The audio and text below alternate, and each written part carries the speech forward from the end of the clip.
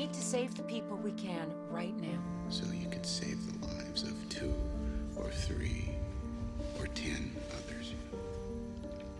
Maybe 100 others. Each and every one of these people are here because they serve a purpose.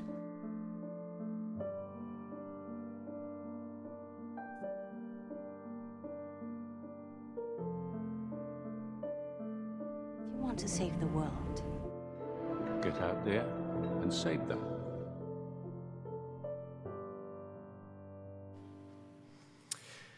When I was a kid, I had dreams and plans and visions to become somebody great, somebody that would save the world, somebody that would impact my community, somebody that would help the people around me in such a tangible way.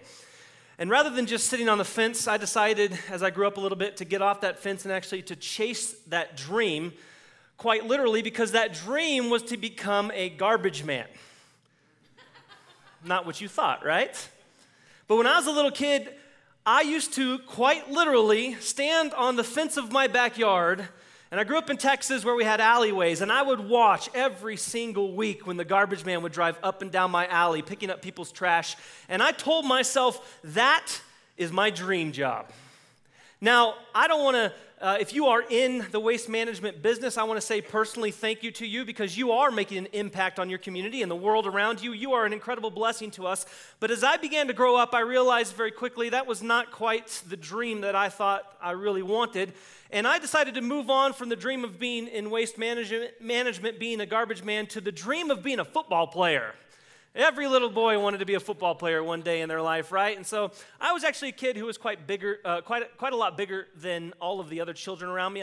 I grew very fast. I was easily a foot taller than all the kids around me whenever it was Little League football time. And, you know, I could pound those kids. And so I loved it. I loved playing football. I thought, you know what? I'm just going to do this for the rest of my life. I'm going to kind of beat up on those who are smaller than me, take advantage of my size, and thought that was going to be the dream, the vision that was going to be lasting in my life and the thing that I would do to be able to make money and a livelihood. And as I grew up, I grew out of that phase and realized, you know what? I need to go and move on to something that is more realistic, if you will.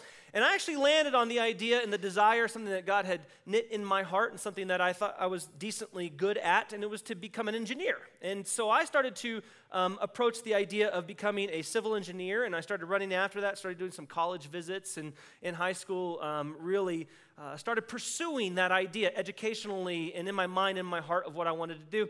And it was about the time that I was 17 years old that the Lord visited me, not in a vision, but just in my heart, and spoke to me for one of the first times that I can ever remember in my life, the Lord speaking to me, and it was clear as day. And what I felt like the Lord said to me was, hey, Marcus, I want you to put aside right now all of those dreams, and I want you to listen to what I'm calling you into. I want you to listen to my calling upon your life.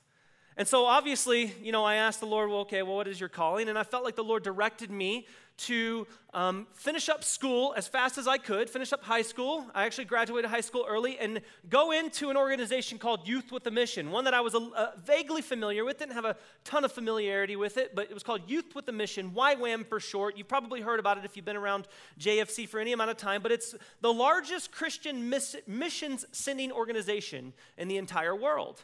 And so I finished school, I went into YWAM, not knowing exactly what the Lord was going to do, and not knowing fully what he meant by listen to his calling, but I knew that he was saying and speaking something to me. And it was during this period of time, as well as over the years since then, even to this very day, that I've begun to learn what God's call upon my life is, and ultimately what God's call upon the life of all believers are. In fact, I want to challenge you right now that as the Lord spoke to me at 17 years old and has continued to reveal to me his calling, I want to challenge every one of you that hears this message, whether you're here in this room, maybe you're attending live online, maybe you're at our Lakewood campus live streaming, or maybe you're listening to this somewhere later on down the road. I want to challenge you right now to do one thing in particular, and it would be to listen to God's calling upon your life. And if you want to know what God's calling is, there are some nuances and some little things that are very purposeful and very specific for each and every one of us, but there are some other pieces of God's calling upon our lives that I think are the same for all who call themselves followers of Christ. And I think very clearly those calls upon our lives, the call upon our life can be clearly clearly found through Jesus' words, in the book of Matthew. And in the book of Matthew, chapter 22, Jesus speaks what is called the Great Commandment. You've probably heard this before. We've brought it up before from this pulpit, and if you've been around church, you've heard it. And I'm not going to read it explicitly, but the Great Commandment is simply Jesus saying this. He's saying the greatest thing that you can do in your life is to love the Lord your God with all your heart, soul, mind, and strength. And the second is like it. It is to love your neighbor as yourself. Jesus said with his own words, two of the greatest things that you can do in your life is to love God with everything that you have, and in turn, because of your love for God, to love other people. Well, how do we do that? What does it look like to love other people? Well, I think Jesus, a few chapters later, through his ministry, actually answered it in a really amazing way of how it looks and what it should look like for us to love other people. And it's found in Matthew chapter 28, verses 18 through 20. And I want to read that to you really quickly. It's called the Great Commission. The Great Commission. And it says this. It says, "And Jesus came and said to them, 'All authority in heaven and on earth has been given to me.'" And then he speaks to the disciples, but in turn he's speaking to us through the disciples. And he says, "Go, therefore, and make disciples," who are followers of Christ, "make disciples of all nations, baptizing them in the name of the Father and the Son and of the Holy Spirit, teaching them to observe all that I have commanded you. And behold, I am with you always to the end of the age." So very quickly, I want to reveal to you what God's call upon your life and God's call upon my life are. And I want to let you know very quickly as well that what you do as a profession does not necessarily equate to what God's call is upon your life. In fact, what I realize is that for many of us, most of us in this world, our professions, what we do to make money, what we do to be able to have a livelihood and support our families, don't always match up fully with God's call upon our lives. But God still has a call on your life to not just be a follower of Christ, loving God with all your heart, but to be one who is going out there and sharing the love of Christ in every atmosphere that you're in. To be a missionary, if you will.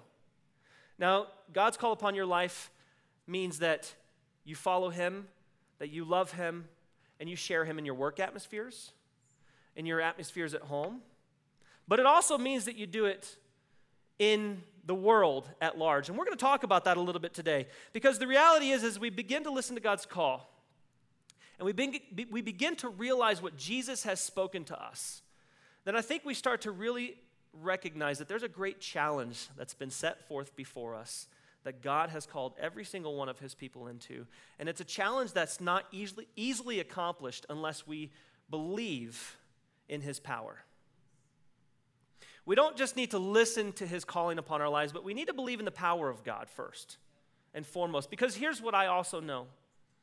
I know that me, and I'll speak for myself, but I think that we are all probably can be generalized into this category. I am a fallible person. I'm a person with a lot of faults, a lot of issues, a lot of sin. I'm very imperfect. And pretty much every situation that I step into, it's an imperfect situation because I'm an imperfect person. But the beauty of knowing God and the beauty of being called by God is this, that God has the power to take imperfect people and place them into his perfect plan for this world. And unless we believe in his power beyond our power, then we will never fully see his call in our lives played out the way that he wants. You see, the mind is such a powerful thing in our lives. The mind has the power to control every action that happens in our lives. And so it's one thing to know that you're called, and it's one thing for me to point to Jesus' words in the book of Matthew telling you that you are called, telling you that you are chosen to go out there and to bring the gospel message. But if what you believe here says, I can't do that because I am fallible, because I do mess things up, then you will never do it. But the good news is this. God has not called you to believe in your power, but God has called you to believe in his power. And as I began to understand this in my life, and even over the years started to recognize what this looks like for me, and I'm still learning what this looks like and still walking in faith every day through this process, I had the opportunity to watch a movie that I thought really encapsulated this idea of the power of God in our lives beyond what we could ever imagine. And it was a movie called Everest. I don't know if you guys saw it. It came out this past year. A very powerful movie. It's actually a true story. And it was written about a trek of guys, men and women, who were going to summit Mount Everest, tallest mountain in the world, top of the world, in the early 90s, where hiking and climbing Everest was just starting to become commercialized. And during this time, a big storm rolled through and some tragedy struck a group of people and a group of climbers as they began to try to summit Everest. And so I want to set this up really quickly. There was a man on this trip. He was from Texas. His name was Beck. And he got trapped in the storm. He became snowblind, and he was unable to complete the summit. And so rather than being able to go back to camp, he couldn't see. The people who were with him went on to summit Everest, and they were going to come back and get him. But a storm hit, and then a storm rolled in, and unfortunately, he got trapped in it with nobody around, and only to try to find his way back, and only to find that he eventually collapsed to the ground and froze to the ground with a few other people. So that's kind of where we come in on this clip, but I want you guys to watch this, and I want you to see what I mean by this.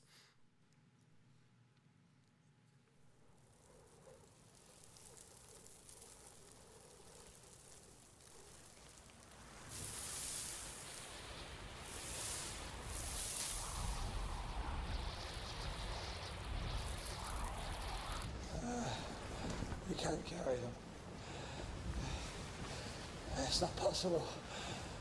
It's gonna take all we got just to get ourselves out. I don't want to die, man.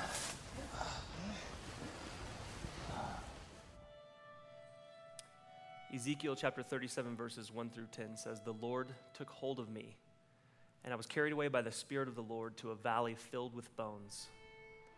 He led me all around among the bones that cover the valley floor. They were scattered everywhere across the ground and were completely dried out. Then he asked me, 'Son of man, can these bones become living people again?' 'O sovereign Lord,' I replied, 'you alone know the answer to that.' Then he said to me, 'Speak a prophetic message to these bones and say, dry bones, listen to the word of the Lord. This is what the sovereign Lord says.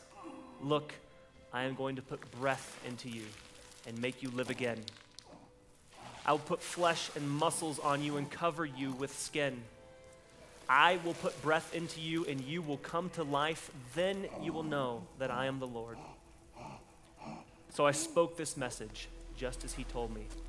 Suddenly, as I spoke, there was a rattling noise all across the valley. The bones of each body came together and attached themselves as complete skeletons. Then as I watched, muscles and flesh formed over the bones. The skin formed to cover their bodies, but they still had no breath in them.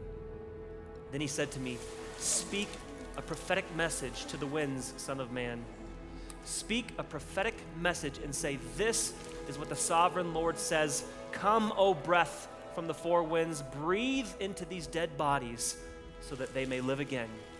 So I spoke the message as he commanded me, and breath came into their bodies. They all came to life and stood up on their feet, a great army."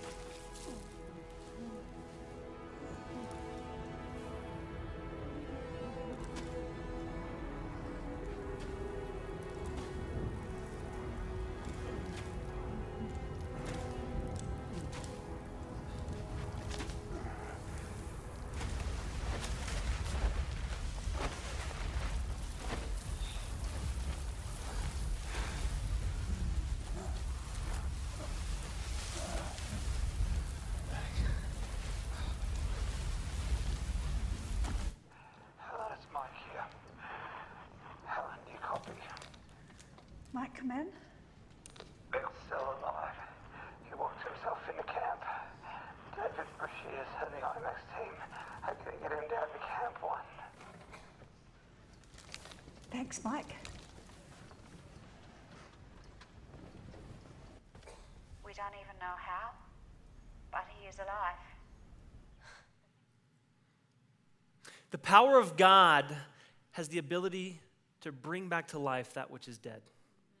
We don't need to know how. We just need to know that God has every ability and every desire to breathe life into that which is dead.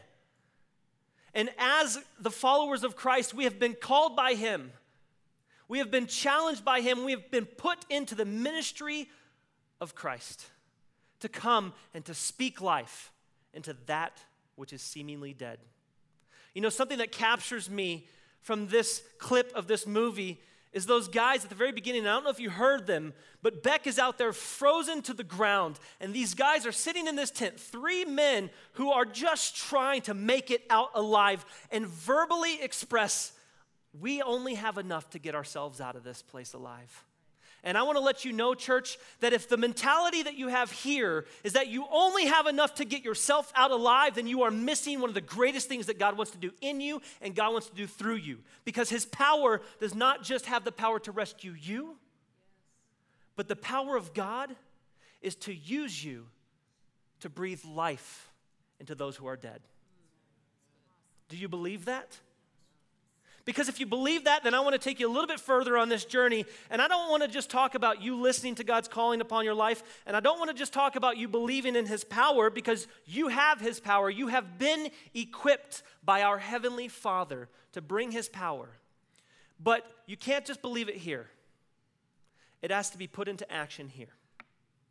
And the thing that I wanted to spend the most time on today was talking about what it means to actually listen to his calling, to actually believe in his power, but what it means to put those two things together and to ultimately live with what I would call a selfless faith. A selfish faith is one where we zip ourselves in a tent just hoping to survive. That one day everything will be great. One day I'll be with God, I'll be with Jesus, everything will be fine, but man, I'm just trying to survive right now. But a selfless faith, the one that God has called us into, the one that he has commissioned us into in the book of Matthew, is something so much more glorious than just sitting trying to survive. And it's a life of thriving. In fact, the book of 2 Corinthians, chapter 5, verses 14 through 19, I think encapsulates this call upon our lives that God has commissioned us into in a phenomenal way. And it says this: either way, Christ's love controls us. Since we believe that Christ died for all, we also believe that we have died to our old life. He died for everyone, so that those who receive his new life will no longer live for themselves. Instead, they will live for Christ, who died and was raised for them. So we have stopped evaluating others from a human point of view. At one time, we thought of Christ merely from a human point of view. How differently we know him now. This means that anyone who belongs to Christ has become a new person. The old life is gone, a new life has become.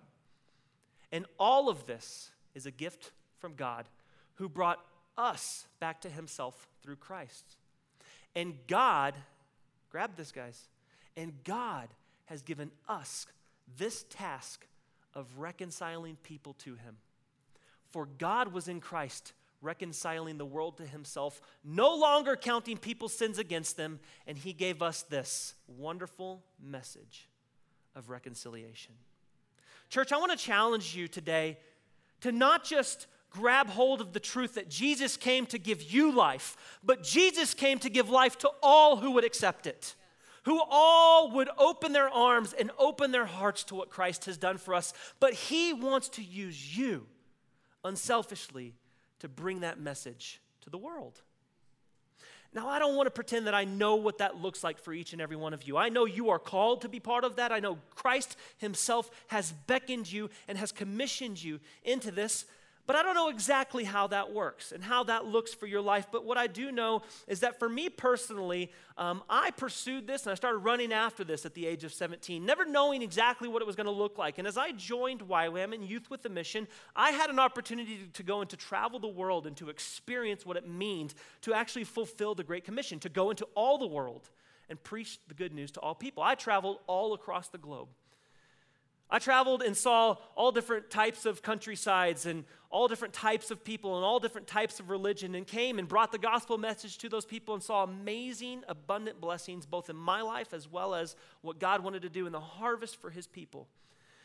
But in April, I had an experience that completely changed my worldview and has completely rocked the way that I think about the world around us to this day. Something that has really shaken me and challenged me to the core, something that I've not even fully been able to process in the months after, because I had an opportunity to go into what's called the unreached world.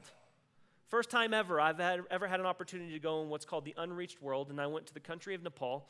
And I'm going to talk about this really quickly. But as I begin to talk about this, I want to bring you guys a few statistics, and I want you to follow with me through this, because I know some of this is going to be hard to digest and hard to fully comprehend, but I want to take you on a journey really quickly. And the journey starts here. It starts in the world, right? The world. There should be a map behind me. It's a map of the world, and I don't know a whole lot. I'm not the smartest guy on earth, but I do know that I live here, okay? I live along with you somewhere on this map, and on this map, it represents a population of 7.38 billion people. That's how many people currently live on the face of our planet, 7.38 billion people. And this planet that we live on is made up of a bunch of different continents, and within those continents are a bunch of different countries or nations. There's 196 of them to be exact. But within those nations are what are called people groups. And you can't think of people just as the nation that they're from. You need to think about it as the people within that nation that they relate to well.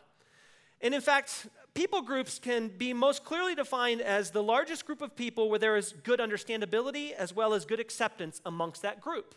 A lot of that comes from religion. A lot of that comes from language and or dialect. It comes from, the ethnicity of those people. But within every nation, there's hundreds, if not thousands, of people groups within those nations that make up that nation. And I think that we can even see that in our own backyard. There's different people groups around us. And there has been groups and organizations that have gone across the globe to be able to document how many people groups there are within the world. And there's somewhere around 16,500 different distinct people groups in the world. This 7.38 billion people make up 16,500 different people groups. And out of the 16,500 people, or 16,500 people groups, there are 6,500 of them that are considered what's called an unreached people group. Now I want to define that for you. 6,500 unreached people groups exist in this world, but an unreached people group is this. It's an indigenous community of people who do not have the number of believers or the resources to bring the gospel message of Jesus Christ to them. Let me narrow down just a little bit more what that means.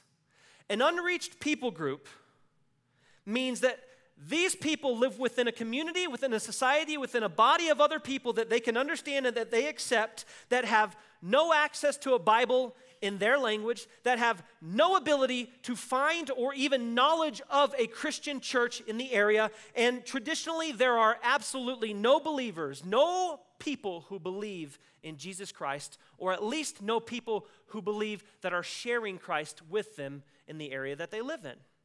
They are completely removed, almost 100% of them, from any knowledge of Jesus that we serve.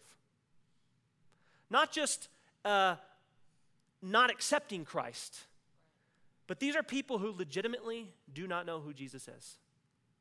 In fact, there are 3.06 billion people in the world today, currently, who are completely unreached with the gospel message of Jesus Christ. There are 3.06 billion, 40.3% of the population of the earth do not know who Jesus is. That is 9 times the population of the United States. And you know what's absolutely amazing? What's fascinating to me, what's stunning, and what's also heartbreaking is currently today, there is only one missionary for every 229,816 of those people. In the unreached world, there is one missionary for every 229,816 people who are lost and who have no idea who Jesus is. It's a big issue that we face in the world today. But I know it's such a big issue that I want to narrow down a little bit more and not just talk about 3.06 billion people. I actually want to take a section of the world called the 1040 window. And within this 1040 window, there are 4.83 billion people that live here. And the reason that we take this section of the world, we've talked about it in front of the church before, it's called the 1040 window. It's where the largest saturation of unreached people in the world live. It's actually also, if you know anything about history and you know anything about religion, it's actually where every single one of the major world religions that are currently celebrated have started. And within this 1040 window, there are 4.83 billion people that live there. And out of those 4.83 billion people, 61.5% of them are unreached. That means there's 2.97 billion people that live within this small portion of the earth that have no idea who Jesus is. Now, I also realize that that's something that's super hard to consume and to digest. So let's drill a little bit deeper into the 1040 window, and I don't want to talk about the entire 1040 window. I actually want to talk about one nation within the 1040 window that I got a chance to go visit in April, and it's called the nation of Nepal. And within Nepal, there are 28.75 million people. Okay, now we're getting to something that's a little bit more manageable, something that we can actually wrap our mind around, getting into the millions. Out of 28.75 million people in the nation of Nepal, 28.48 million of them, which is 99.1% of the population, are completely unreached. They have no access to a Bible in their language. There is no church that they can get up and go walk to. And for most of these people, there are no believers and no missionaries coming and bringing the gospel message to them. They are so far out of reach from any understanding of what the gospel message looks like. But out of 28.75 million, I think oftentimes the question is like, what am I supposed to do about that? How am I supposed to help that? So let's drill a little bit deeper into the nation of Nepal. Let's get a little bit smaller into a region in that nation, and actually within that region into a little valley, and we're going to zoom all the way into that little dot on the screen, and we're going to look at this little map, and this little map shows us what's called the Nupri Valley. And this Nupri Valley is actually where I had an opportunity along with 7 other men from this church to go and to bring the gospel message of Jesus Christ. And this Nupri Valley is somewhere that God is doing amazing things, and he is breaking through, and the message of Jesus Christ is being brought into this valley. And in this valley, there are 4,700 people who live here. It's easy to count 4,700 people. When you send enough people out and they start counting, you can find out how many people actually live here. And within this valley, there are 4,700 people that live here. And out of those 4,700 people, it has been documented that 4,324 have never one time in their lives heard the name of Jesus. Out of 4,700 people, 4,324 have never heard the name of Jesus. And I had an opportunity in April to go and with 7 other men go trek this valley. And through this valley, we hiked about 60 miles. We didn't hike the entire valley, but we passed thousands of people. And across this 60 miles, we passed one person, one documented believer through the whole valley, and that guy exists where the little star on that map is. Of the thousands of people that we prayed for and the thousands of people that we played with and all of the kids that we touched and reached out that you're about to see here in just a second, rather than just talking about it, I actually want to take you on a trip to see what we experienced. Out of all of these people that we had an opportunity to reach out and to touch and to pray for, only one of them has ever come into an acceptance of the name of Jesus Christ. Now, I don't know how that makes you think about unreached people, but for me, it changed everything. I've heard the stories and I've heard the statistics, but whenever I had an opportunity to go out and to reach out and to touch these people, to go and actually shake the hand of the one person in this valley who's a believer that hasn't been murdered and hasn't been chased out, I started to fully realize the gravity and the weight of what Christ has called me to do, to bring the name of Jesus to all people. In this valley, it's pretty interesting. It's outside of this one guy, it's 100% Buddhist. The valley starts at the base of the 8th tallest mountain in the world, a mountain called Mount Manaslu. The name Manaslu, it means spirit. And once it was the Spirit of God that lived in that place, but right now it is not the Spirit of God that has taken over that place. It is a whole different spirit. It's a spirit of fear. It's a spirit where people live most of their lives just trying to make it to the next life, where they just try to appease the spirits and live a life where they can make them happy. A life where any person, and it's been documented, any person who has ever even opened up the idea of what it means to become a Christian has either been persecuted and chased out of the area, or even just a few years ago, there was a husband and wife who accepted Christ and they were murdered for their faith. It's a place where darkness truly has just settled in and pushed out not just open hearts to the gospel, but any knowledge of the gospel. And church, I want to take you to a place in Scripture. In Romans chapter 10, verses 13 through 15, where Paul, I believe, appropriately puts a weight upon us that we each need to hold on to and we each need to grasp, because it's something that he has called every one of us to. Christ himself has called us to.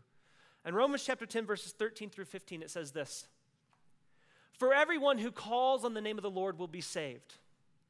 How then, though, will they call on him who they have not believed?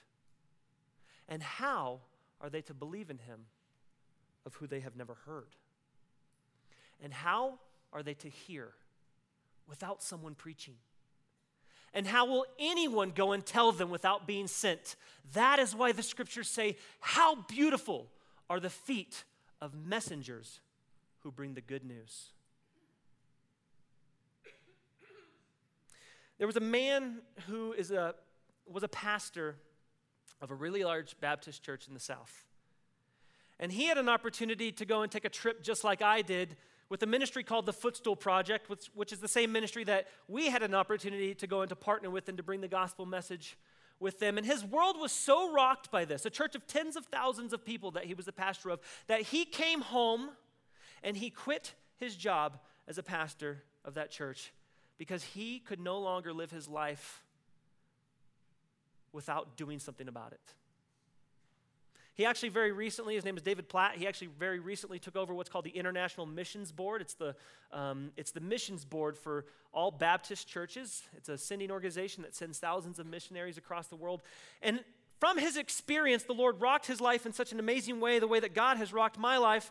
And he said this really incredible quote that I thought was very challenging for me, and I hope that it's challenging for you. And it has to do with those of us who have taken ownership of the gospel of Christ. Not just those who have accepted the life that's come through Jesus, but those who truly want to own what it means to be a follower of Christ and to walk out in his calling.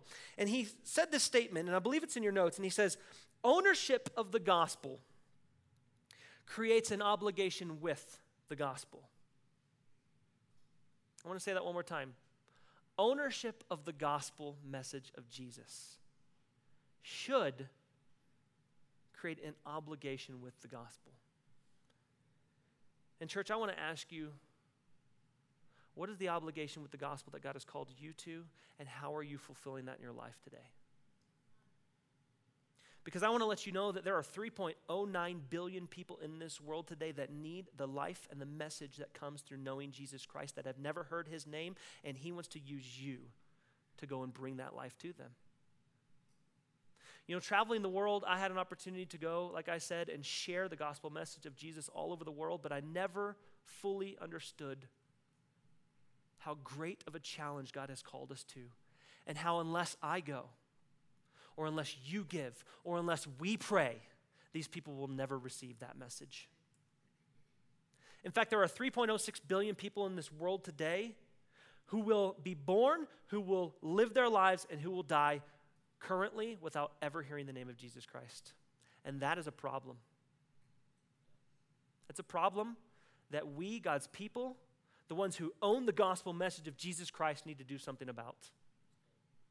And I am not standing up here to condemn you, and I am not standing up here even to convict you. That is the responsibility of the Holy Spirit. But what I felt like the Lord said to me today was, the win for today was this, that God's people would start to care about the problem.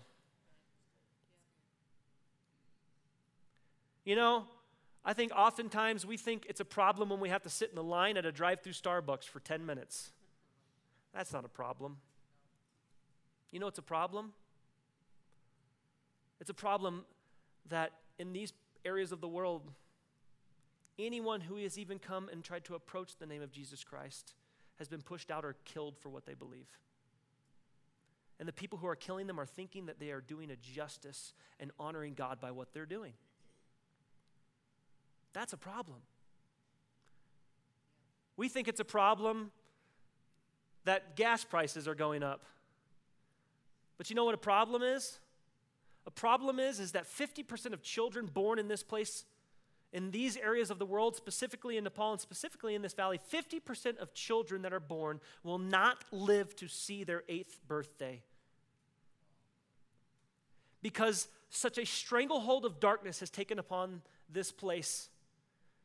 And it's not just pushed out Christianity, it's pushed out everything that is good for God's people, for His children. That means health. That means the ability to sustain life in a good way. That means keeping families together. I mean, when you push out the life of God, everything good goes with it. And darkness is the only thing to settle in. And I want to let you know, church, you can make a difference. I never fully knew what that meant, but now I do. And I don't know where you have sat with an understanding of what that means, but what I do know is this. Now, you have a responsibility to care about it. You have a responsibility to ask God in your heart how He sees things and what you're supposed to do about it. You have been commissioned, church. And I know this is heavy, but I don't want to release any of that pressure because it is heavy. And there is a truth that I've heard many people say, and it is, but Pastor Marcus, there are people in our own backyard that need Jesus. Absolutely there are. There are people in downtown Denver, there are neighbors that I live with on my cul-de-sac that need Jesus. Yes, but one thing that I know about those people is they are not unreached. And you say, well, how do you know that they're not unreached? Because you live with them. Because they can get up on their 2 feet or they can get in their car and they can drive to a church and they can read a Bible in their language. And they have neighbors or people that work with them that will bring the gospel message of Christ. And absolutely we are responsible to bring Jesus to those people. But these people, they have no neighbors that know Christ. They have no churches. They have no Bibles. And how are these people to know the gospel message unless we go? And how are we supposed to go unless we've been called? And today you are called. Now, I don't know what that means for you, but my prayer for you is that you would start to care about it. Maybe you've never cared like I never cared, and it wasn't because I didn't want to care, but it's because I didn't know. I'd heard the statistics, but I mean, wrapping your mind around 3.06 billion people, that's just impossible. But when I took a 60-mile trek with 7 guys and realized only one person that I passed along that entire trek was a believer, and he could not tell anybody that he was a believer because he would be killed because of it, I started to realize the gravity of this situation. So, church, I just want to let you know that you have been called by God to be part of His kingdom, and His power through you can change the world. But you have to live with a selfless faith to see that happen. There's no condemnation right now. But I pray that there's a burden on your heart to at least start praying for these people and to believe and link arms with others who are followers of Christ, to believe that God can and will do something in this area of the world with these people. And if you do want to know more about the unreached world, there are some resources for you. One of the great organizations that's going out there and documenting people groups, specifically unreached people groups, it's an organization called Joshua Project, and you can find their information on joshuaproject.net.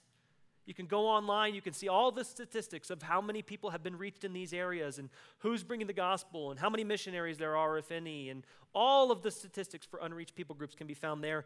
And then there's another website for the Footstool Project. It's the ministry that is doing incredible things within the Tibetan Buddhist world in Nepal, the one that we had a chance to partner with. And you can find their information on tfp.asia, but maybe for those of you who are here or maybe at our Lakewood campus, you have the opportunity today to actually go out into our foyer, and we actually have a Footstool Project table set up with information about their ministry and about Nepal and about this valley, where we can share with you and get into your hands what God is doing through this place and how He can use you. And I got great news. If you feel like you're supposed to go, maybe God's putting a burden on your heart to go, there is actually a trip happening with the Footstool Project in October, and there are 4 spots available. And then in 2017, we as a church are going to also be sending a group of at least 8 individuals, and we're hoping to possibly even send 2 groups if there's enough interest into this area of the world to bring the light of Jesus. And if you want to be part of that, then I want to tell you there is an open door for you. And there's an awesome opportunity.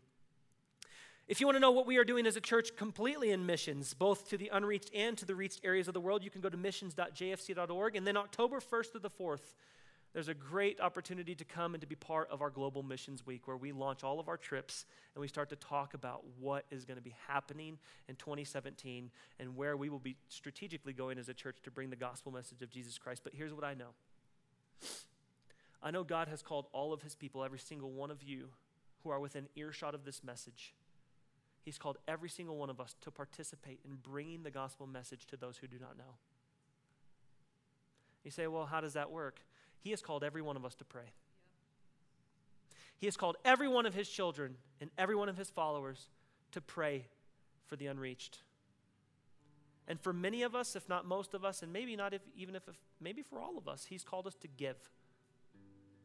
You know, that trip that we had an opportunity to take, it would not have ever happened without the people who gave financially to make it happen. We didn't just get to go and participate in this trip. We got to bless that ministry with thousands of dollars because of the men and women who understood what it meant to give and to send. And maybe you're in a position where you can do that. You can give and you can bless. Maybe you can send, maybe you can bless the ministry. I don't know what that looks like, but you can. And if you can, do it. And then some of us God has called to go. Not all of us, but some of us God has called to go. And if he's saying go, don't stop. Believe in his power, not yours. And run after him with everything you have. So I just want to pray for you. I want to pray for open hearts to receive this. And I want to encourage you to say, now what? Do you care? Because God is begging us to care. Let's pray. Father, you are so good to us, Lord, and I want to first say thank you that we live in a nation that is free for us to come and to worship and to celebrate you like this. But God, it pains our heart to know that there are people that not only do not have the freedom to come and to worship you in atmospheres like this, but they have no knowledge of you, Lord God, and the truth that comes through you. And Father, I pray right now that there's an appropriate burden placed on our hearts, that the ownership of the gospel message of Jesus Christ right now would create an appropriate burden of obligation to do something about it. In all of our hearts and our lives, Lord, you have called us to be missionaries on every front, Father, and whether that be to pray, whether that be to give, whether that be to go, or a combination of all of those things, Lord God, I pray right now that you would do what only you can do through your Holy Spirit in all of our lives, Lord God. And we say yes to that. And we pray for those who even right now at this very moment, Lord God, are in these areas of the world that are completely unreached. Father, I pray that miraculously you would reach these people through your people and through ways that we could not even fathom how you are coming and revealing yourself to them, Lord God. We say yes to the challenge, to your call, and we bless you. And pray this in the precious and the holy name of Jesus. Amen.